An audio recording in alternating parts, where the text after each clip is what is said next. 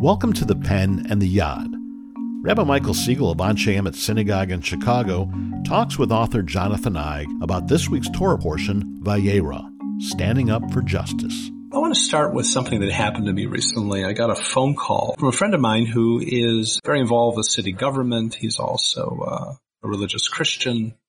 And he occasionally calls to ask me about a certain Bible passage or something like that. And he said, I've been reading this story about Abraham and Sodom and Gomorrah. And do you really believe that Abraham would have stood before the maker of heaven and earth and challenged God that way?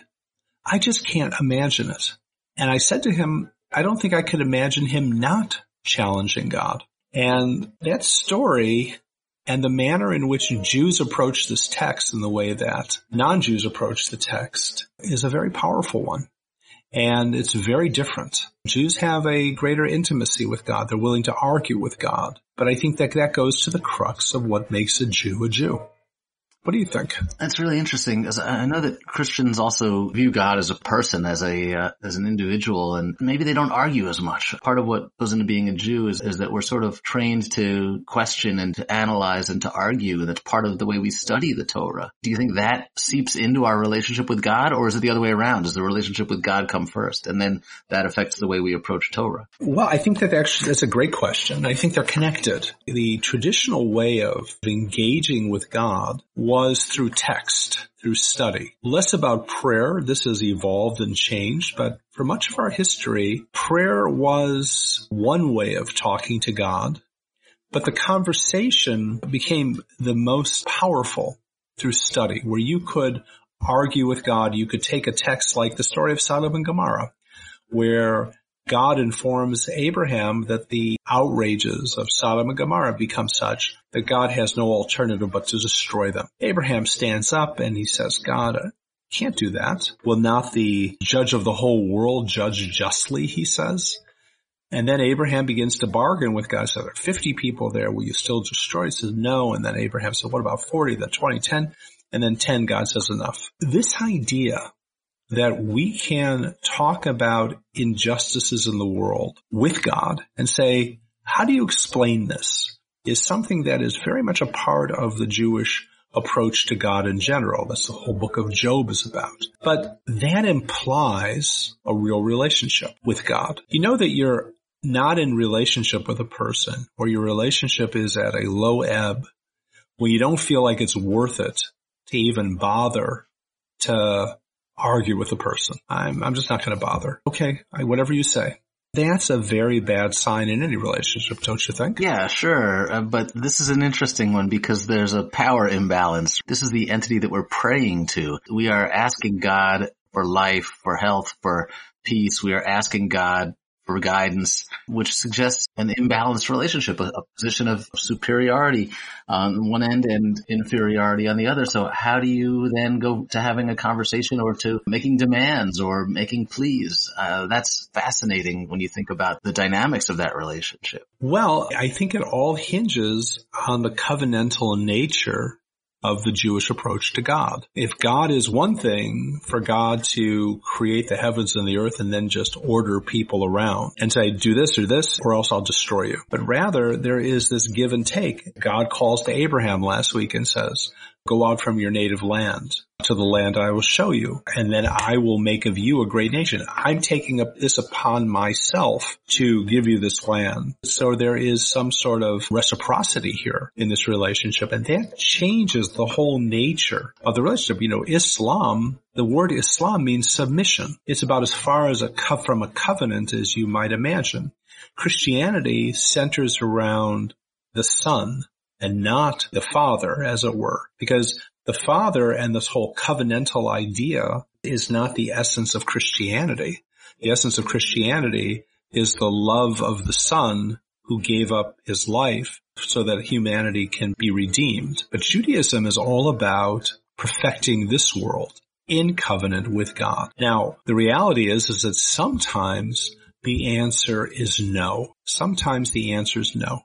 But that doesn't mean you're not allowed to be angry. We are so bereft because we don't read the book of Psalms. So the book of Psalms will at times thank God in the most beautiful of ways, but it will also castigate God in some very severe ways. And we're not part of that language. We don't think like that, but that's what the book of Psalms is. It's all about what kind of relationship do we want to have with God? And God is willing to have that relationship with us, but are we willing to step up without kind of feeling like we're standing like the scarecrow before Oz? And that God is just going to send out lightning bolts to kind of destroy our lives or make or torture us. But rather, this is a God who really cares about us. It's a very different relationship, and a God who also wants to see us build a just society, but we're also allowed to ask God about God's justice. And that is a powerful, powerful idea.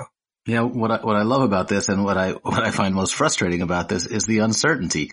There's no clarity. There's no strict guidelines. There's no rules. There's no order that you must obey. How can you have God who you clearly must obey and yet who's willing to negotiate with you? And that uncertainty, that grayness is really what makes all of this possible, right? That's what makes the religion a covenant, and that's what makes the study of the Torah and the arguing of the Torah so interesting. But for people who want easy answers or even, any answers, it feels like this is a very frustrating process. I think people look to religion to give them clarity, to give them a sense of order in the universe. And this is not exactly helping all the time. I'm not sure I would agree with that. I think that Judaism, any religion, is a lens through which we see the world. Christianity is a very specific lens. Islam offers a lens. Buddhism offers a lens. And it orders the universe for us. Through the Jewish lens, there are things that we simply cannot explain. And that's what the book of Job kind of reminds us. There are things that are beyond our understanding. Not everything makes sense. And so you're right, there is at times a lack of clarity. But without that sense of order, you have chaos. Your life will matter as much as a blade of grass outside, right? It just happened through a fluke of nature, happened to evolve as a human being.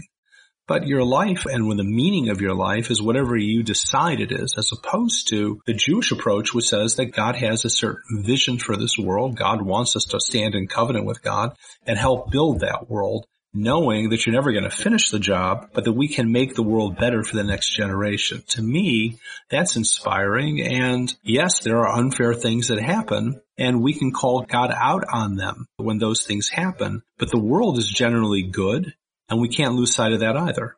Yes, but aren't we also being asked to embrace the unknown, to acknowledge as a condition of this that we can't understand God? And that is really the key. It's the search. It's trying to make the best out of your life and trying to make the world a better place while knowing that not everything is going to work the way you want and that you're not going to get the answers to all of your questions? Yeah, I think that's what it means to be human. Human beings are not God. Human beings have some aspects of God, that kind of spark of the divine, created in the image of God, but beyond that, we're just not God. So there's no way that you can possibly know or understand. And our understanding of justice is what human beings can understand as justice. God's understanding of justice is very different than that. And I'm willing to give God that, even if I don't agree with it, because the alternative is chaos, is a moral chaos that I'm unwilling to accept. And I think Abraham was unwilling to accept that either. I think that's what the whole story of Sodom and Gomorrah is about. Will you do this? Now, you could say, well, God already knew that there weren't 10 decent people in Sodom and Gomorrah, and therefore the fix was in. But we see other cases where God will argue with God on behalf of the Jewish people, and God will relent. And so we're not dealing with an immutable force. We're dealing with a force that is constantly balancing between mercy and justice. And I think that's a very important aspect, that part of our relationship with God is to move God towards greater mercy. But how do we do that? Through our actions, through caring for others, through setting an example. Abraham sets an example of justice, and God follows that. So in a way, Judaism's even saying something even more radical, and that is that we can move God towards justice. We can create in this world within God a different outcome. That's a very powerful idea that we can do as a nation. And I don't really find that in other religious systems. This notion that I can impact God for the good. And that's really at the heart of the story of Sodom and Gomorrah, that God is willing to be open to that conversation and be moved by us, but at the same time, We have to allow ourselves to be moved by God. Yeah, that's really powerful. And the idea that Abraham even feels entitled, feels like it's worth trying to plead with God is a powerful statement in and of itself, that we need to be participating. We need to be advocating. No question. And I think that this lesson is especially true in our own society, that if we're not willing to stand up to the authorities in our world around us, how can we expect to stand up to God? And when we're too accepting or too fearful, that's when real injustice and real evil can be expressed in a whole variety of ways. Yeah, we have a duty to try to make the world a better place. Right, but that means you have to have a backbone to do it. That's right. I'd love to be able to say, yes, I would do what Abraham does, but I think Abraham sets the example of what it means to stand up to the authority of the world in this particular case, but authority in general, and plead for justice, plead for equity, plead for righteousness. And I think that's a powerful lesson for our day.